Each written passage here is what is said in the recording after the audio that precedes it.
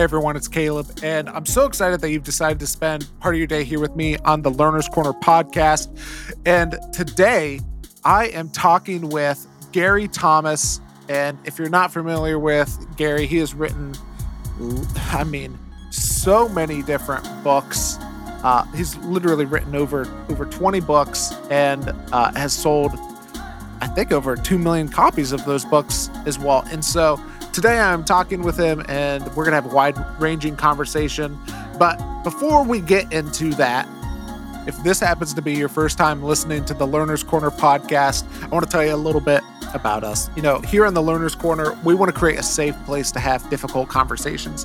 Because if you're like me, you can't have certain conversations with anyone or everyone because, well, the person is just not safe to have those conversations with. You're either afraid, hey, if I bring this thing up, it might harm our relationship, or maybe you're afraid of being judged or shamed, or you're, like I said, you just don't feel like you have anyone that you can talk with these things about. And so even though you may not have anyone, hopefully you can listen in on the podcast and, at least be challenged a little bit through that, or even be pressed to think and learn and grow through that as well.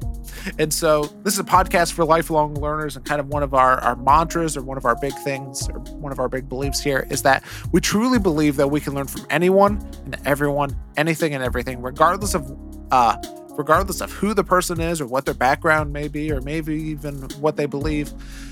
And we believe that we can talk about anything and that we can learn about literally any single topic as well. So, as I mentioned earlier, today I am talking with Gary Thomas, and I'm super excited to bring that conversation to you because he has written one of my favorite books on relationships, and it's called The Sacred Search.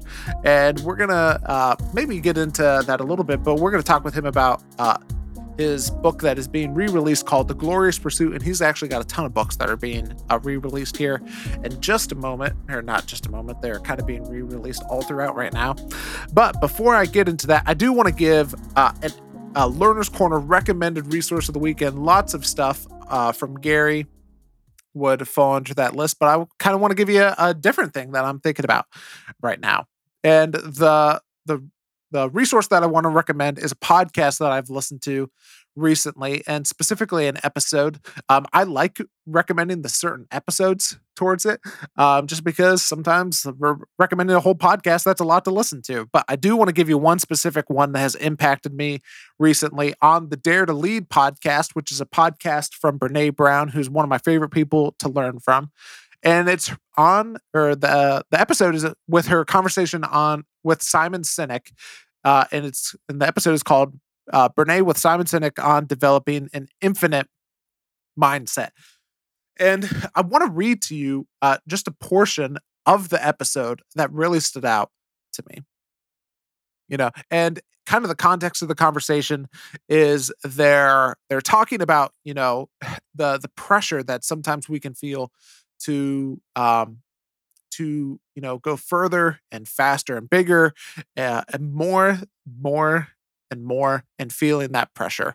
And so here's what Brene says. She says that someone wanted to invest in their company and wanted to help them grow further, faster. And she said, here was my response. She said that she wrote everything down that she was talking about those people with, and that her and her husband, they write down a joy list, which I find intriguing as well. And she said, as they were looking through the list and they started evaluating them as a couple, as a family, and then as individuals, and looking at the joy on the list, and she compared it to the words further and faster. And her response is so striking to me and encouraging and challenging. And she says she called the next day and said, I'm so grateful. I really appreciate it. I'm a slower, closer kind of person. And she says that the people on the other end of the phone were bewildered, and their response was, we just saw a lot of ambition in you.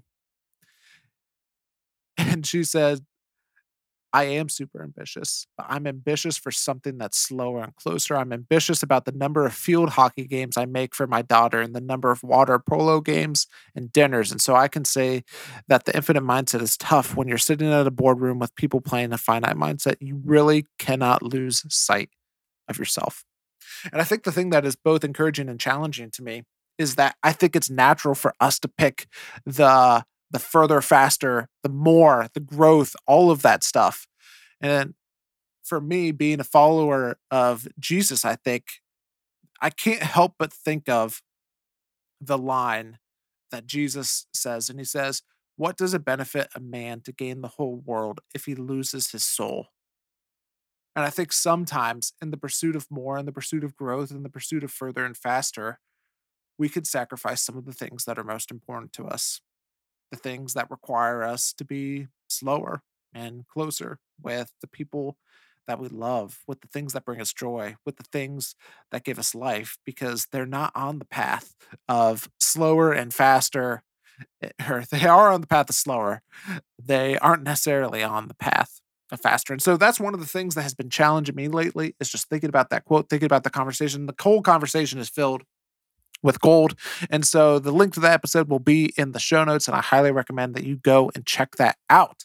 But as I mentioned, we have, before you go and check out that podcast, we have a great episode for you today. Today, as I mentioned, I'm talking with Gary Thomas, and Gary is a best-selling author and international speaker whose ministry brings people closer to Christ and closer to others. He unites the study of scripture, church history, and the Christian classics to foster spiritual growth and deeper relationships within Christian community. He is the author of 20 books that together have sold over 2 million copies. And without any further wait, here is my conversation with Gary Thomas.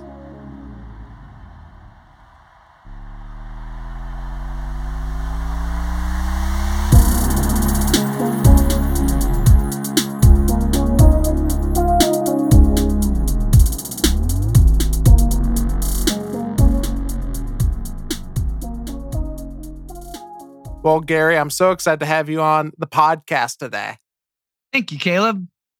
Yeah. And just as we're getting started, one of the things that just as I was preparing for our conversation and, looking on your website and obviously reading through so many of your books is that you are a huge promoter of some of the Christian classics. Yeah. And one of the things that I wanted to ask you is, what are some of the Christian classics that you've read that have shaped you the most, and how have they shaped you?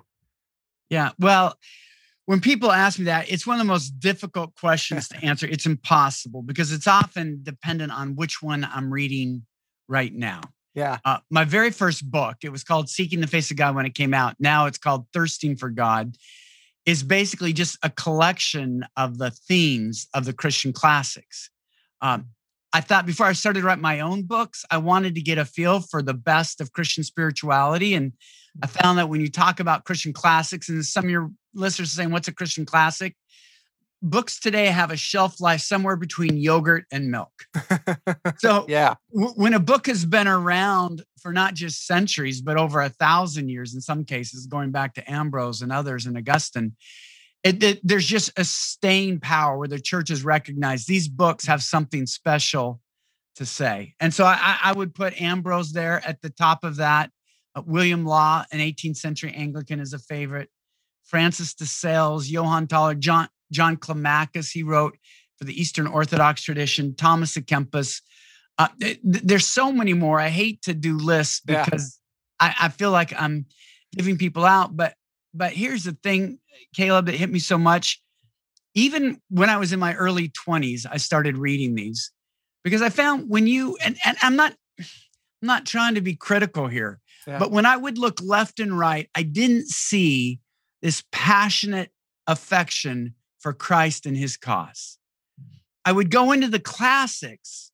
I thought, okay, there's somebody thirsting after God. There's somebody willing to lay everything out for God, whether it was men, whether it was women, in different traditions. And in issues of systematic theology, a lot of them disagree with each other. But on the main issues of how you love God, the seasons of the soul, what it means to know God, the difficulties of a life with God, it was amazing to me how much they had in common. And so I've never stopped. I've been reading through the classics for decades now, longer than most of your listeners have been alive. What's the one that you're reading right now, and what is speaking to you most about it? Well, I'm actually reading Augustine's On the Trinity. Hmm. It's a little more theologically based early on, trying to prove the Trinity from, I don't mean to say trying to prove, demonstrating the Trinity through Scripture.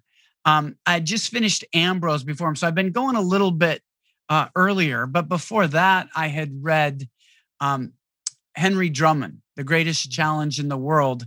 It's a great book. He had such a powerful ministry. He was a contemporary of D.L. Moody, a famous evangelist that Moody Bible Institute was named after, and was very popular with the college campus crowd of his day.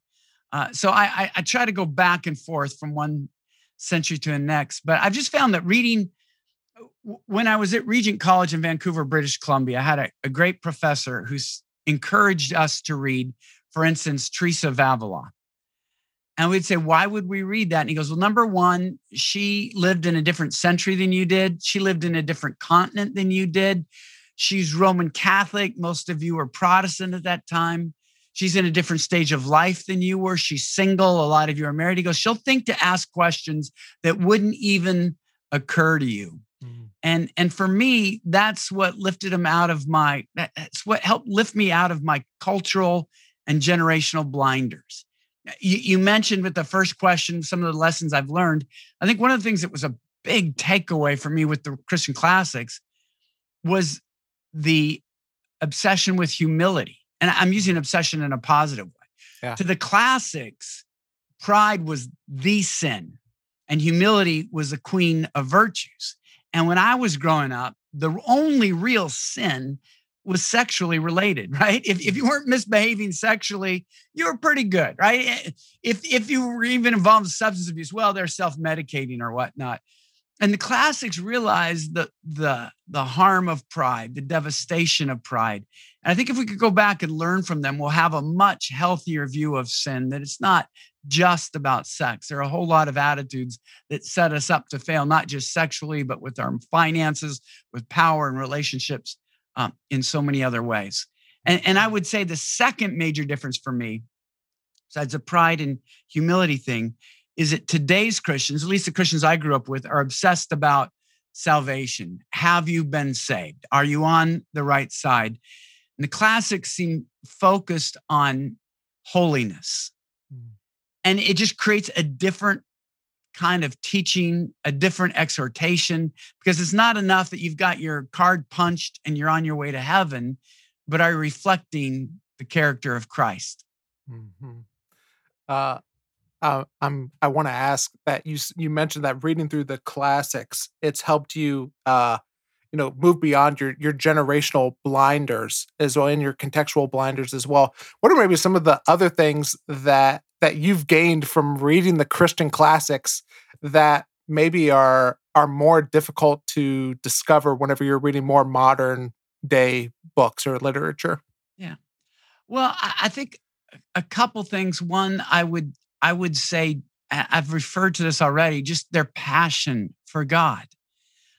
Today's Christian has a passion for themselves, their gifts, their ministry, their calling. And it's almost like they use God so that they could live this flourishing, overcoming, wonderful life. And the classics, no, it's not a passion for us or what we do. It really is a passion for God. And I miss that. I think another, I believe, sort of prophetic message is the whole call to surrender. Today, so much Christian teaching is about overcoming your difficulties, finding this or finding that. And the classics recognize, because keep in mind, Caleb, most of them were written, they didn't even have aspirin, all right?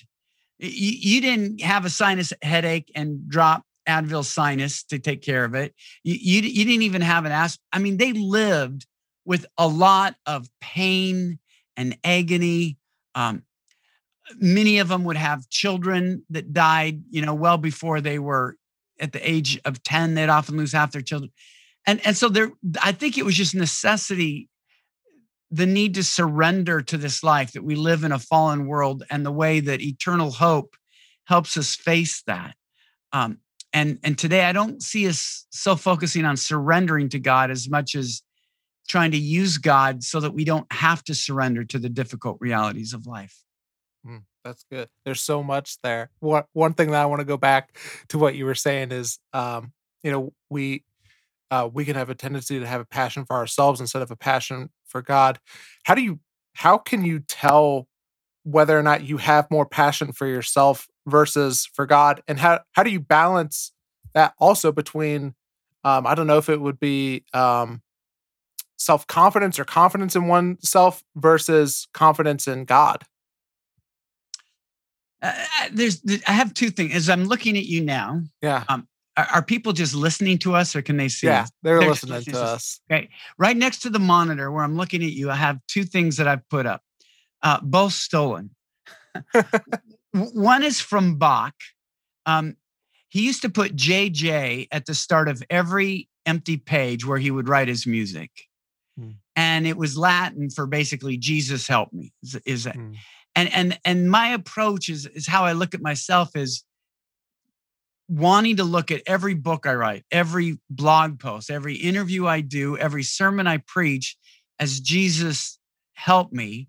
But here's the key. Right below that is Isaiah 12:4 that says this: make known his deeds among the people, make them remember that his name is exalted. So the sermon I'm preaching this weekend, where do I exalt Christ? How am I lifting up Christ? How am I pointing people to Christ? Not, is Gary a good communicator? Not, does Gary have something to say?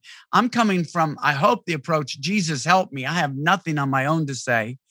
And then my focus is help them remember that his name is to be exalted, help people to remember his deeds. So my ministry isn't about my self-actualization. It's just the tool to help people think about Jesus a little bit more than they do. And if I could go to contemporary events, what really surprised me, the whole thing about Ravi Zacharias, because people are talking about it so much. mm-hmm. If he said this, I mean, it's alleged that he would say this, that his sexual dalliances, I guess, because he said, I deserve this because I serve the Lord so well and so zealously and whatnot. And I'm like, if you're serving the Lord, I don't think you get rewarded by abusing the Lord's daughters. He might have been focusing on what he was doing, but this notion that you could serve the Lord and then go abuse his daughters, and that's okay. Look, I don't care what anybody does for me. After they're doing something for me, to go abuse one of my daughters. I mean, it's like we're in a whole different conversation. And I think we just have to be really careful about our motivations and attitude of dependence. And part of it comes from, I come out of nowhere. Neither of my parents did anything like I do. I didn't go to any impressive schools. I don't have the pedigree. It's taken decades sort of to climb out to have anything like the platform I have now. So I'm not oozing with self-confidence. I really believe if God pulled his anointing, I've got nothing to say. I've got nothing to share. And so I think that makes me a little more dependent on him, because I don't have that confidence in myself that I can just forget about God and life would be the same. I don't believe it would be. Mm-hmm. Talk to me more about that, because you were saying that, like, one of the things that you've struggled with is self-confidence. And so coming up, and you're writing all of these books, and you're like, they're selling so many copies. Tell me what that was like for you. Well, it didn't at the start. Okay, let me give you the honest story. And this will encourage younger people that want to break out, whether it's as a writer, musician, film, whatever you're into. All I ever wanted to be was a writer. There's nothing else anybody would pay me for. All right. I'm not an administrator. I'm not very good with numbers. I'm ridiculously poor at anything mechanical. I like to listen to music. I'm not musically gifted.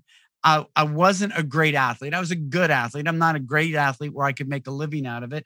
And so all of these things, I was just glad the writing put together. But I went through a brutal stretch of about 8 years And I do this sometimes when talking to younger people. I have this string of 120 straight rejections that I got.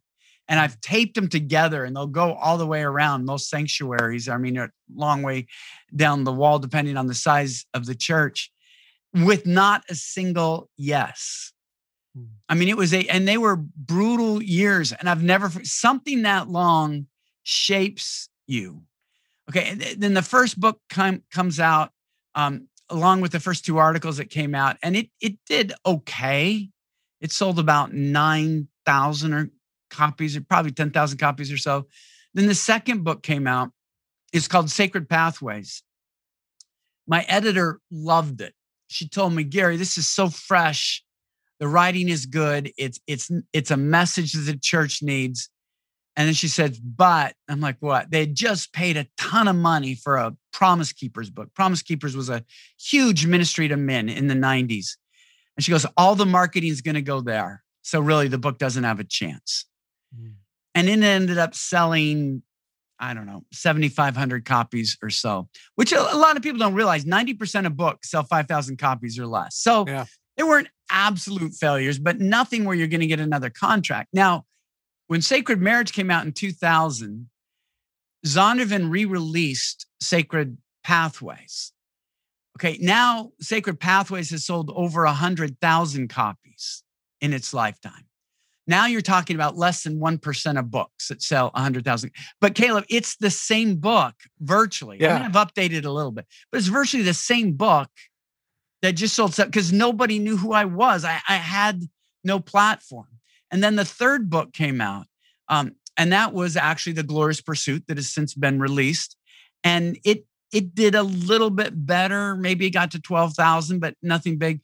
It wasn't really until my fourth book, Sacred Marriage, came out that things really opened up, because Sacred Marriage has sold over 1 million copies. But even that took a couple years to take off. And so it's not like I've ever had this one thing where, boom, everything broke open and everything was different overnight. It's been a long, arduous, and painful process. And it's not fair. Like I said, one book in one situation sells 7,000 copies. Yeah.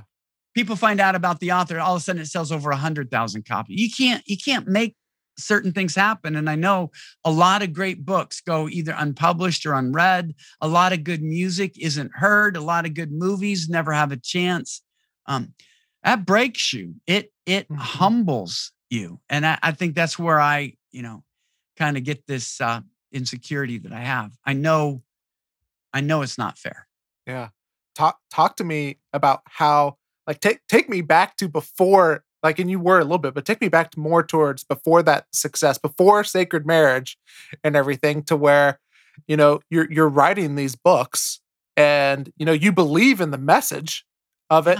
And yet you're not necessarily experiencing the success that you might hope for. How did you deal with that? Yeah. Well, my mother-in-law reminded me of a conversation that gave me chills. This was probably 5 years ago. We had this talk. After my third book, The Glorious Pursuit, I remember saying, it's costing me money to write these books because it's taking time, it's taking effort, and you're not making that much when that's all you're selling, right? And I remember saying, maybe it's time for me to quit and really focus on getting a job that will support my family better, because we were pretty poor. My wife was willing to work she didn't work. She was raising a kid. So we were living on a really, really tight budget. I'm saying, maybe I just need to give it up. And I remember one time in prayer, I felt challenged by God, because I said, I'm not going to sell these books that only sell 10,000 copies or so. And it's like the Lord was telling me, Gary, who are you to tell me you're only going to write books if you sell more than 10,000 copies? If I've called you to write books that sell 10, who are you to decide you're not going to? And okay, that's fair. That's legitimate. I get that. My fourth book was Sacred Marriage, which again has sold over 1 million copies. So I'm really glad I didn't stop, but I was getting discouraged. I mean, I can't, that's why I think it's different for me, because I don't, I never was like, you write your first book and boom, everything explodes and it's there. It was so hard to get the first book published.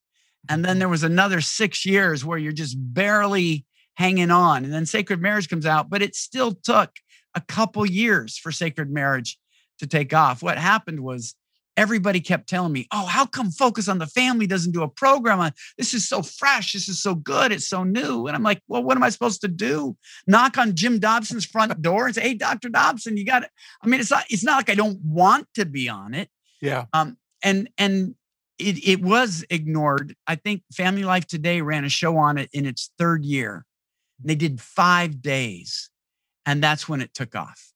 And then Focus on the Family did one, I think the next year. And then it just has sold year after year after year after year. And so, it was a long and laborious process. And I'm not going to say I handled it all that well. I was impatient and I was frustrated and I was heartbroken. Mm-hmm. Well, what might be some things, because people who are listening, and even to myself to one degree or another, find ourselves in that situation. What advice, either like, hey, this would be like something to keep in mind during this time, or hey, these are the mistakes that I made during this time. You can avoid doing these things. What would you say? Yeah. Well, one of the things that helped me is I always had a second project going, so that if the first project fails, I've got something else that I'm working on. Secondly, what I've told published authors when they're first getting it published, I said, look at it as a Father's Day gift. All right. You're giving it to your Heavenly Father. You want it to build up His church that He holds precious. It's a gift to Him. And it's like a Father's Day present. The dad may open it up and say, it's a tie that he'll only wear because you gave it to him. And then it goes in the back of the door. But you know what? That dad is still touched that you went out and got him that tie. And I said, so if your book becomes an act of worship, how many it sells isn't the first concern. The first concern is, I wrote this for you, Father. I want to give this to you. This is an act of worship. This is who you made me to be. However you want to use it, here it is. And I've tried to do that with book after book, just because, like I've said, Caleb, it's not fair. I've read some books that I thought, this book should sell 1 million copies, and 5 people read it. And then these books that people say, oh, Gary, you got to read this. And everybody's talking, I read it. I'm like, seriously? I mean, it's like, is there something I can take out of here? And so I don't think the market is fair. And I think if somebody is aspiring to be a writer, you've got to realize it will drive you crazy if you demand that things are fair. Mm-hmm. I would love to hear kind of what your process is from the time of like, hey, I think I have an idea for a book. What does that look like? All the way through, like, hey, the book is written. Yeah, well, it's different, but in general, I'm usually taking notes for the next book while I'm writing the current book. Mm-hmm. And now sometimes it's even more. I've been working on notes for another book for probably 4 or 5 years. The problem is it's not a marriage book. And my marriage books have done so well, my publisher is more likely to want me to, well, okay, maybe we'll do that, but let's get this next marriage book in first. And so I like at least a year, little over a year to write it, because what I'll do is I'll work on it, maybe 9 or 10 months, and then I'll send it off to a bunch of readers and don't look at it for 6 weeks, because it takes about that long till it's really fresh. If you're familiar with your own writing, you don't read it really. It's your brain is too connected to it. So you don't see it. Well, that isn't really the best transition, or this needs a story. If I get feedback from a lot of good sources, then I'm looking at it with fresh eyes, and then I rewrite it, and I'm rewriting it the whole time. And then I get it to my editor. And the process has been refined such to where my former editor, the one before this one, finally told me, Gary, I don't know that you need an editor very much. But that's because I rewrote so much and had so much feedback before it got to him. It's not that I wrote a first draft it's never like that with me. I think writing is rewriting. But here's the thing, Caleb, I love the process of writing. I like research. I like writing. I like rewriting. I like incorporating. There really isn't an aspect of the actual writing process that I don't enjoy.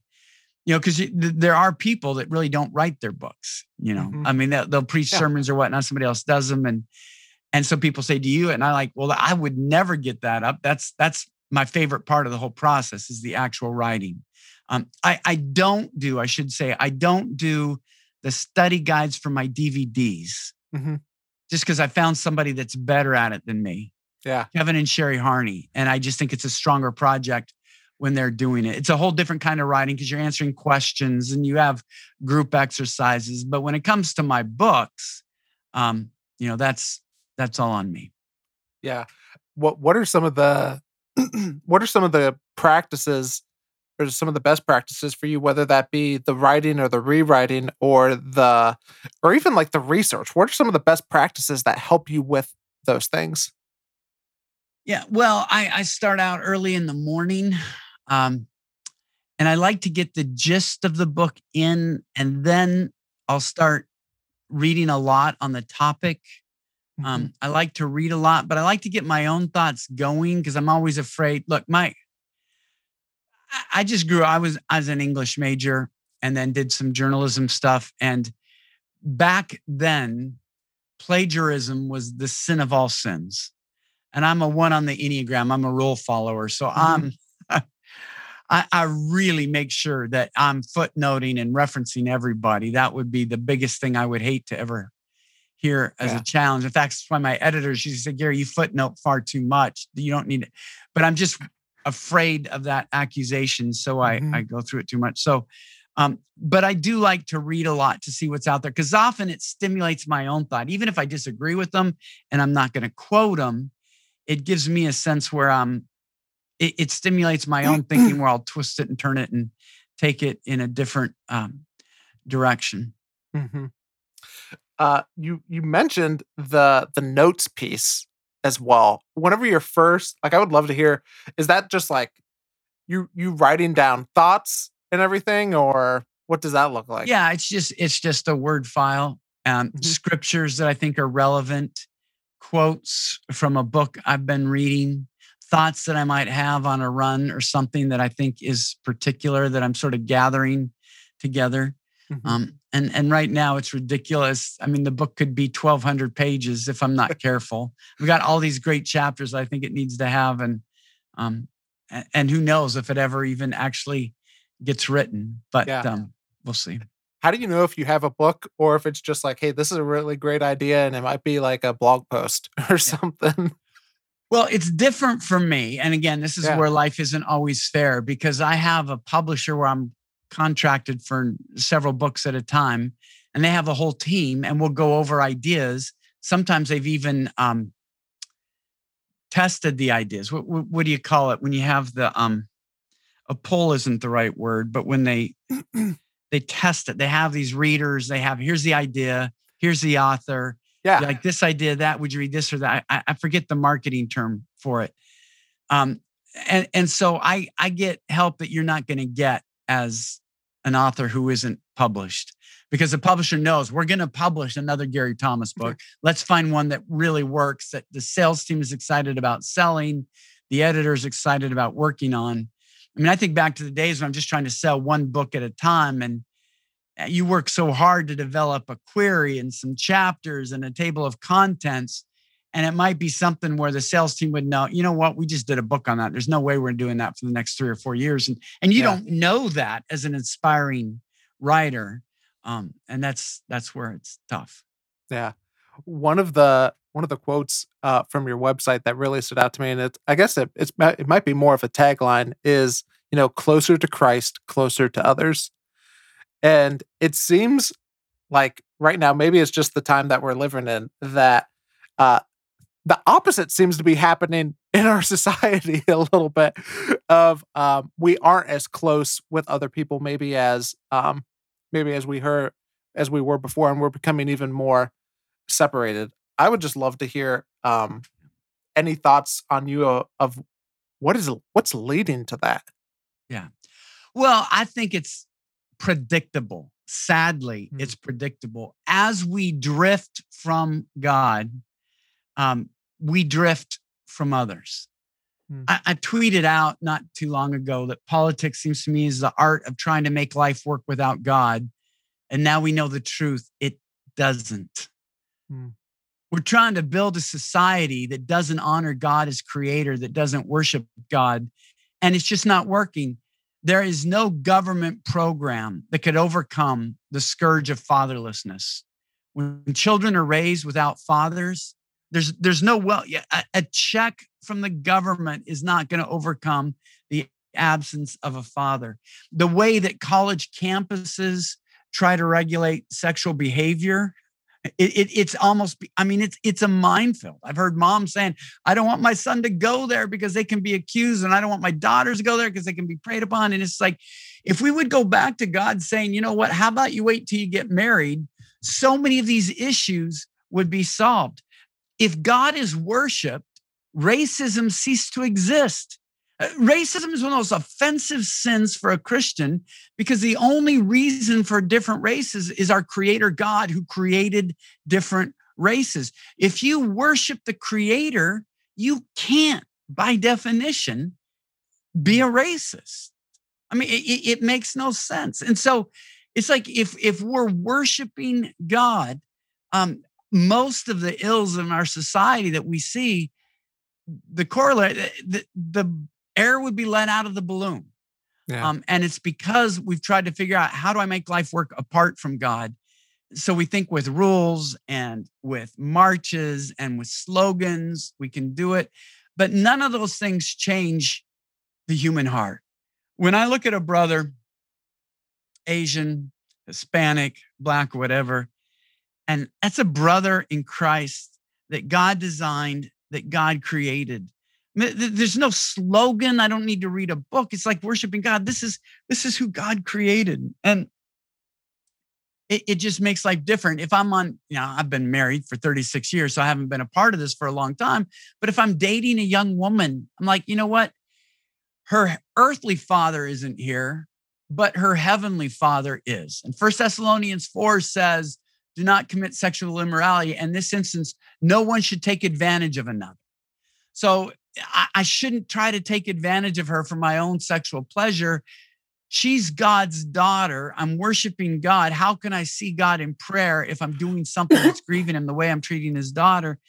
And so in all of these issues, I feel like it's because we've drifted from Christ that we've also drifted from others. I think it just goes back to worship. Mm-hmm. And kind of on the inverse, what is it about drawing closer to Christ and drawing closer to God that draws us closer to other people? Well, I think one of the things that marks Christ the most, and it's one of the virtues in the glorious pursuit, the virtue of love, is that Christ is so for us. We're told that while we were yet sinners, Christ died for us. And so the virtue of love is, can I be that for everyone? Even people that might seem like my political enemies, even people I disagree with everything they say or do, not wanting them to be crushed, not wanting them to be humiliated, but wanting them to come to the light so they can be blessed by God, receive God's love, enjoy God for all eternity, and be a partner in Christ where they're encouraging each other and showing love. And so how do I exhibit that same love of Jesus when I get close? 1 John 4:19 says, we love because he first loved us. If I'm not receiving that love from God first, I can't show that love for others. And it's not just my enemies. It's my closest loved ones. It's my wife. I found out early on as a husband, the more I receive from God, the less I ask of my wife. The less I receive from God, the more needy I become with my wife, the more needy I become with my kids. Why can't you appreciate me? Why can't you do this? The more needy I become of my coworkers, the more needy I become as a preacher. Now I'm preaching not out of the love and fulfillment of God, but I want to say I matter. And so you better come back and say, oh, that was the best sermon ever, or you're such a gifted person or whatnot. It's like, if I'm not going to God first, I'm putting others in his place. And so I'm using people, not loving people. And that's a spiritually perilous place to be. Mm-hmm. What are some of the, I don't know if it would be practices, or what are some of the things that that maybe you've put into your life or that you do that help you better receive God's love so that you don't need other people's love as much or become that needy person that you were talking about? Yeah, well, uh, another book of mine is Sacred Pathways, about how everybody Yeah. has a different approach to connect with God. And for me,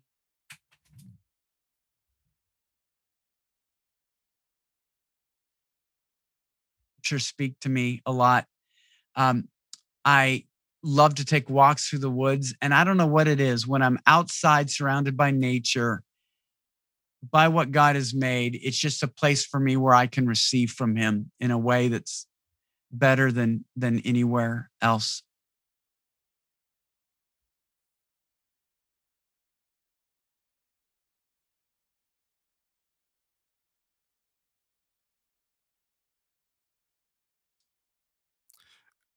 I think you cut out for a second. Are you there? Okay, yeah, I'm here. Okay, Sorry, yeah, gotcha. No, okay. sorry.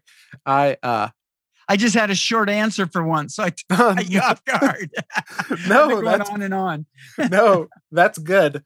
One of the other things that I wanted to ask you about is I know that you write so much about spiritual growth, and you mentioned sacred pathways of kind of how we all have our own um, unique way that God has designed us to connect with Him. But have you seen any patterns of what I don't know if it generally works for other people as it pertains to spiritual growth? Well, Jesus said, um, love the Lord your God with all your heart, soul, mind, and strength. Yeah. So sacred pathways are 9 different ways that people do. You have the intellectual, you have the caregiver, you have the enthusiast, you have the activist. They're all expressed a different way. But the 4 common things that has to be a part of everyone is your mind. How are you getting scripture into your life? The naturalist may have fewer scriptures and they may be reading the scriptures as they're walking through the woods or sitting by a river. The intellectual may be having their study books and their commentaries and their concordances. Um, the enthusiast might be in a group setting where they like to do the group Bible studies and they're talking with others. Some people might be listening to the Bible as they're driving to work. However it is, you've got to get the word into your life. Jesus said of his disciples praying to God, sanctify them by the truth. Your word is truth. Paul says we're transformed in Romans 12:2 by the renewing of our minds. There's really no spiritual growth, I believe, apart from scripture. Um, he also says, love the Lord with all your heart. And I use that to refer to adoration. We all need to worship God. Again, the naturalist might prefer to worship God in the outdoors, the enthusiast in with a bunch of other people, the sensate, maybe in a great cathedral. But all of us have to find a way to celebrate God. Soul is referring to communication. I'm not saying this is an exposition. I'm just saying it's a helpful metaphor. Mhm. And so we're all got to pray to God. Again, we might pray with our eyes wide open, we might pray with our eyes closed, but there's got to be some point where we're talking to God and listening to God speak back to us. And then strength, I just use as service, whether it's as an activist, whether it's as a caregiver, whether it's reaching out to the needs of others. For a healthy Christian life to grow, you've got to be giving away what God is giving you. And so if you get those 4 things together, heart, soul, mind, and strength, you're pretty close on your path to spiritual growth. Yeah. And kind of on the flip side of the question, have you seen any patterns of where people typically get tripped up on whenever it comes to spiritual growth, or what are some of the most difficult ways to connect with God or whenever it comes to spiritual growth? Yeah, here's where I feel like I'm swimming upstream, Yeah. because most people will disagree with what I'm about to say.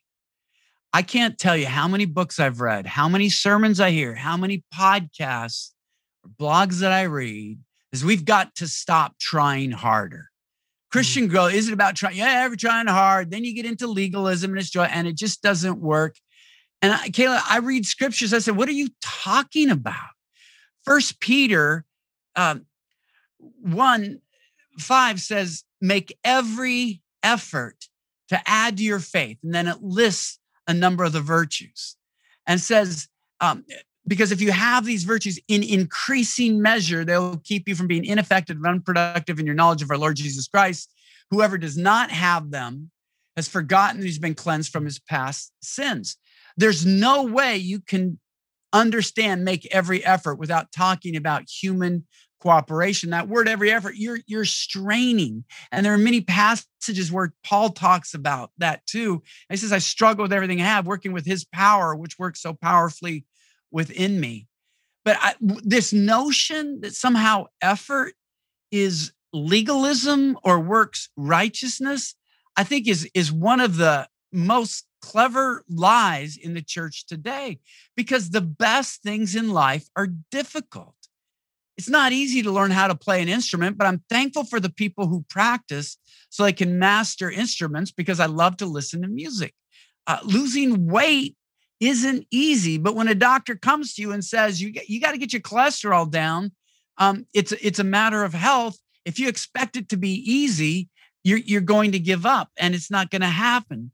Starting a business isn't easy. Running a marathon isn't easy. There's so many things that we celebrate that are difficult, and yet when it comes to spiritual growth, for some reason you're supposed to say, "Well, stop this message of telling me to try harder." I'm like, they're reading a different Bible than I am, because I could point you to half a dozen scriptures that say we should try hard. And part of that comes, Caleb, from reading the Christian classics.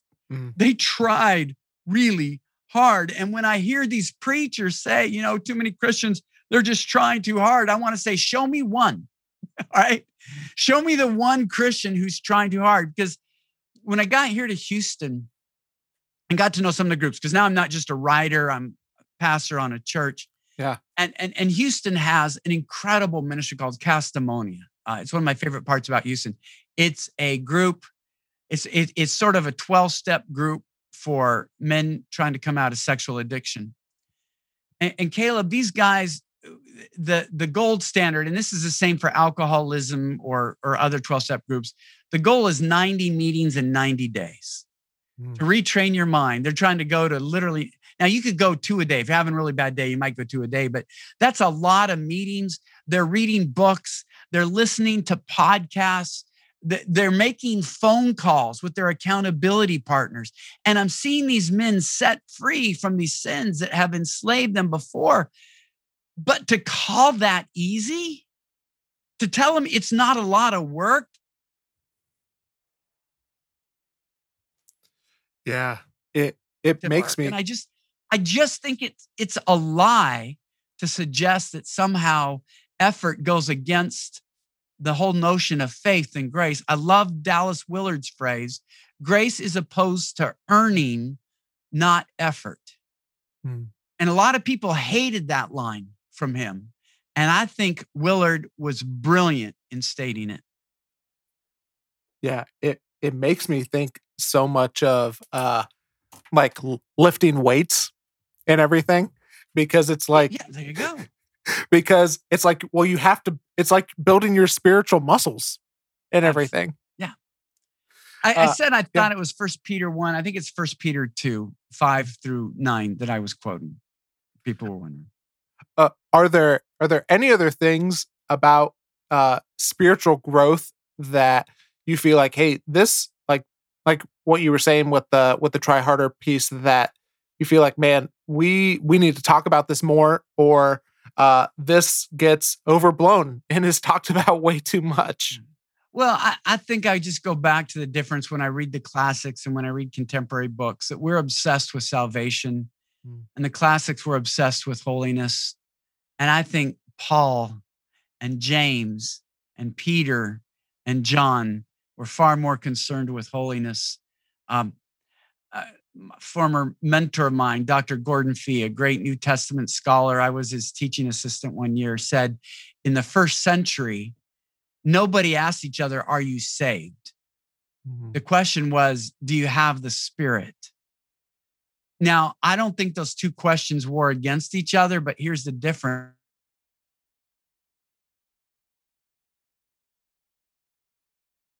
To heaven. So you talk about the past and the future. Do you have the Spirit is entirely focused on the present. Are you surrendering to God? Is God growing you? Are you dying to the things that keep you from God? And I just think that's a much healthier approach for us in the here and now. This to say, well, yeah, 50 years ago, I prayed this prayer. 50 years from now, I'm going to be in heaven. And that's all that Christianity is. And I think that's why we have a lot of immaturity in the faith that we have today. That's really good. I would love for you just to talk more about the importance of holiness and what do we gain by choosing to pursue holiness, or I would even say maybe Christ likeness, and what do we miss out by not pursuing it? One of the underlying themes, the repetitive themes I keep coming back to with the glorious pursuit is getting your life back. Mm, For me, practicing the virtues, it's not legalism, it's setting me free. Everything that is opposed to virtue are things that I regret, that bring shame, that I wish wouldn't have happened. Practicing the virtues isn't about getting into heaven. It's about making my wife's life not feel like hell. Because when I don't act according to virtues, it's those closest to me that pay the highest price. Um, and so it's what I loved is when John Wesley, and people are gonna scream at this, but John Wesley's book on Christian perfectionism often gets panned. There's some brilliant stuff in there. Now, I think perfection was a poor choice of words because he spent his life trying to define it. And the way he defines it, it's not really the way we use it. And mhm. so there became an argument over the word instead of the concept behind it. But here's how Wesley explained it one time, and I think it was a brilliant way. He goes, when I seek Christian perfection, what it means is I don't want greed to determine my relationship with money. I don't want lust to determine my relationship with women.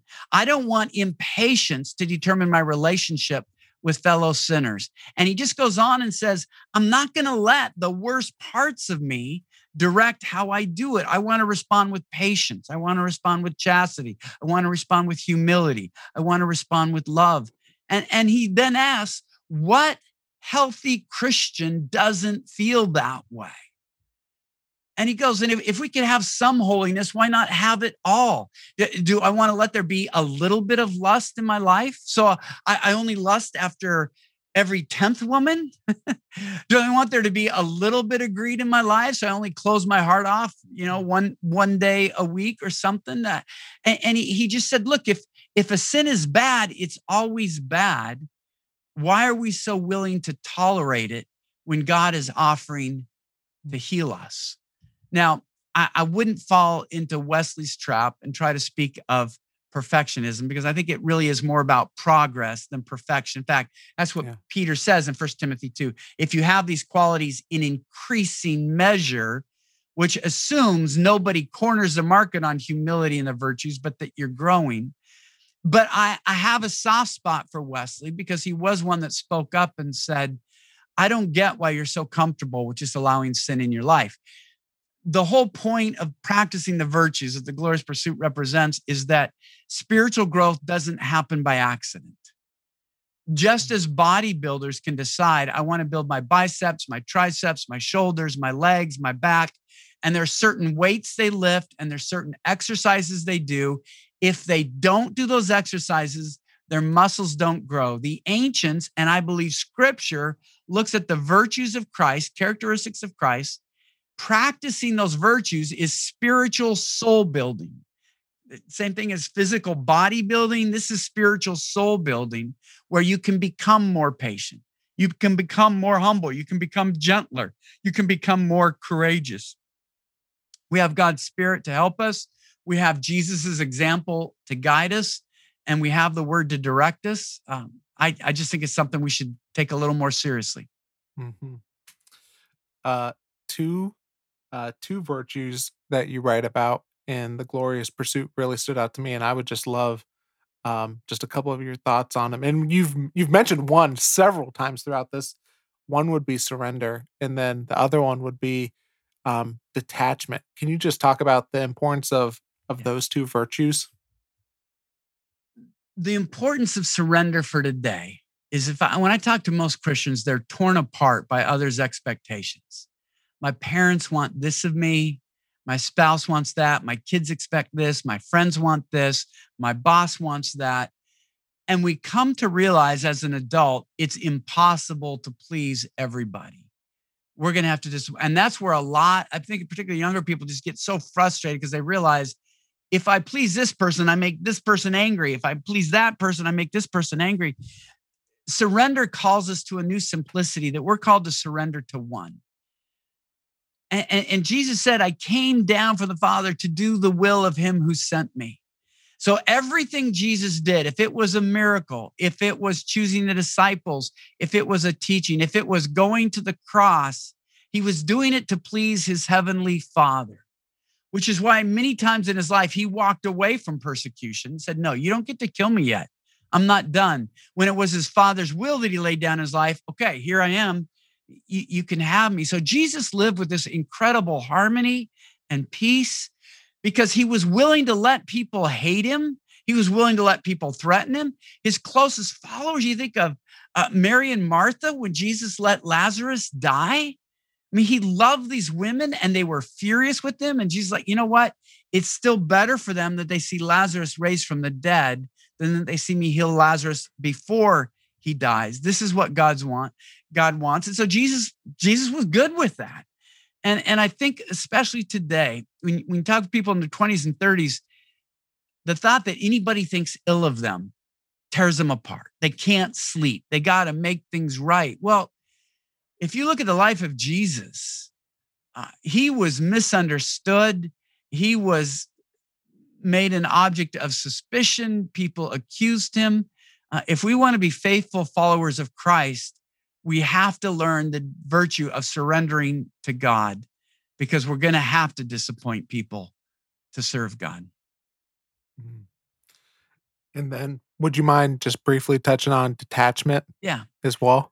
Detachment is a virtue that isn't thought of that much, but where I found it so helpful is that we often focus, at least in the tradition I grew up in, you focus on how you handle temptation. There are even books. When you're tempted, this is what you do and how you handle it. Detachment is assaulting temptation before it happens.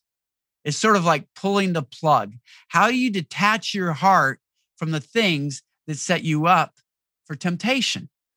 And so instead of focusing on the battle when it comes, it's how do you make sure the battle never arrives? So it's this sense of heart work, pulling yourself away, because the reality is for most of us, Caleb, we're going to do what we want to do. We have a certain amount of willpower, but studies have shown, neuroscientists have studied this, you use up your willpower at the end of the day. That's why a lot of people, if eating is their thing, if drinking is their thing, if porn is their thing, it's late at night that they're weakest often because you've said no, no, no, no, no. Well, you only have so many no's. Detachment, the Puritans taught us a lot, is about going back and pulling out the desire, recognizing that it's the desire that will ultimately lead you to sin. And then one final thing that I want to ask you is what's something that you've learned in the past year or two, or it could be a couple of things that just keeps, coming up for you, or that if you could give advice to someone on something that you've learned in the last couple of years, what would you say? Well, I would say this last year in particular, and this is very personal, so I don't know how many people it would help. But just the role that anxiety has played in my life.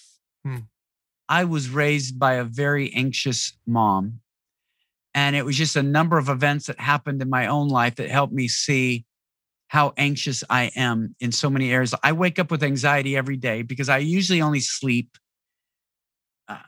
4 or 5 hours. A good, if it's 6.5, I'm elated. And every time I go to a doctor, how long are you sleeping? I'm saying, well, 5 or 6 hours. I go, you know what?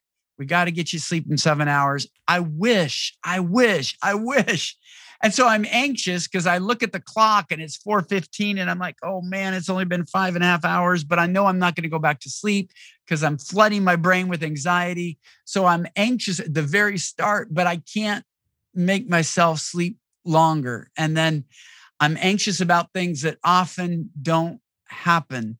And so I'm just trying to learn to walk in the peace of God that I've been reading through the book of Isaiah, and I wrote down every time God is referred to as Almighty. Okay, it's dozens of times. It's dozens of times. I realized before every promise, it's appropriate to put the Almighty God. The Almighty God says, I will never leave you nor forsake you. The Almighty God says, I will be your redeemer, your healer. We don't have just an advocate. We have an almighty advocate. And just understanding who God is. I've been going through the scriptures, writing down all scripture's own revelations, describing God. And it's been life-changing to see how glorious God is, how wonderful God is, just how blessed we are to be his people. And I'm trying to use that to fight back my anxiety, because when you're an anxious person, you're anxious about being anxious, and that doesn't really help. And so I'm just trying to find the positive.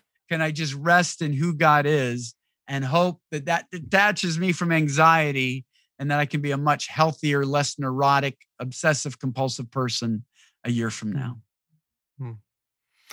Well, Gary, I know that people are going to want to pick up The Glorious Pursuit and continue to, it's not just The Glorious Pursuit. You have so many books.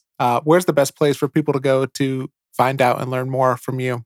Yeah, that would be my website, which is GaryThomas.com. They can remember my name, Gary Thomas. They've got it. Just put a .com on the end, and you can see any number of books there that you can look up. And there's some excerpts. I've got 2 blogs. One blog is Closer to Christ. It's about spiritual formation. The other blog is Closer to Others, and it tends to be about marriage, singleness, not very much on parenting. I really focus more on the relationships, whether for singles or marrieds. And so they can look up those as well. Awesome. Well, thanks so much for being on the podcast today. Thanks for having me, Caleb. One of the things that really made me think coming out of that conversation with Gary was just the idea and the importance of training that he talked about, and realizing that we don't become better people. We don't experience growth. We don't become more healthier versions of ourselves by accident. That it's not something that, well, hey, I just decide to do. And I think the other part of it is, as I'm talking about this out, I'm thinking about it and tying it back to, what I mentioned earlier with the episode with Brene that she did with Simon Sinek, is that it doesn't happen by accident either. That growth and that training doesn't happen by accident. It requires intentionality, because without that, we will just focus on the things that help us, grow the things that we want. But are we growing the right things? Are we becoming the person that we want?